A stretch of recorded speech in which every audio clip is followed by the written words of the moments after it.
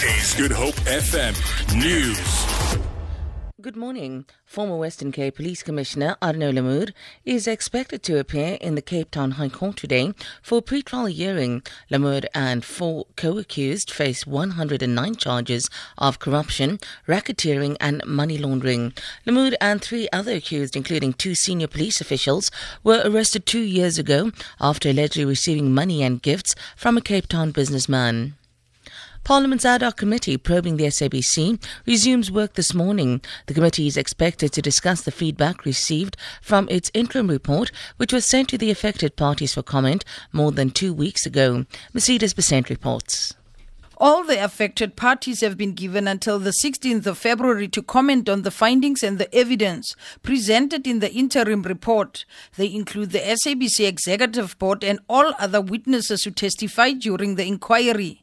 The committee is this morning expected to give an indication of whether further submissions were made by the witnesses and those who were implicated.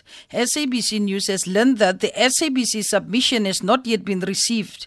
The so-called SABC journalists are among those who have made an additional written submission. There's exactly 2 weeks left for the committee to conclude its work and the report back to the National Assembly by the 28th of February. Mercedes Besant, SABC News, Parliament. Dam levels across the Western Cape have dropped to 36%. Mayoral Committee member for Water in the City of Cape Town, Xanthia Limburg, says with the last 10% of the dam's water not being usable, levels are effectively at 26%. She says they've lowered their water consumption target from 800 million litres to 700 million litres for water usage daily. Limburg says if they're able to reduce the consumption, there'll be about 135 days of usable water left. The Eastern Cape Provincial Government is moving to prevent an outbreak of fall armyworm in the province. Farmers there are already struggling with the deepening drought. Fall armyworm has attacked crops in Limpopo and the northwest so far.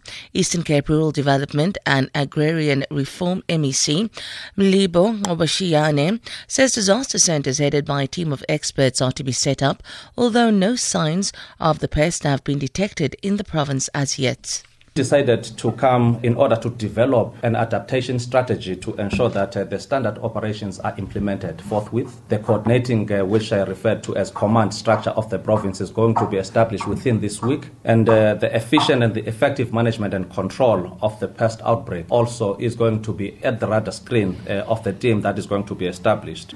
Of course, what will be areas of requirements, the acquisition of needed equipment, chemicals, as well as vital resources in order to manage the situation is going to be a matter that the command team and the structure is going to work out. For Good Hope FM News, I'm Sandra Rosenberg.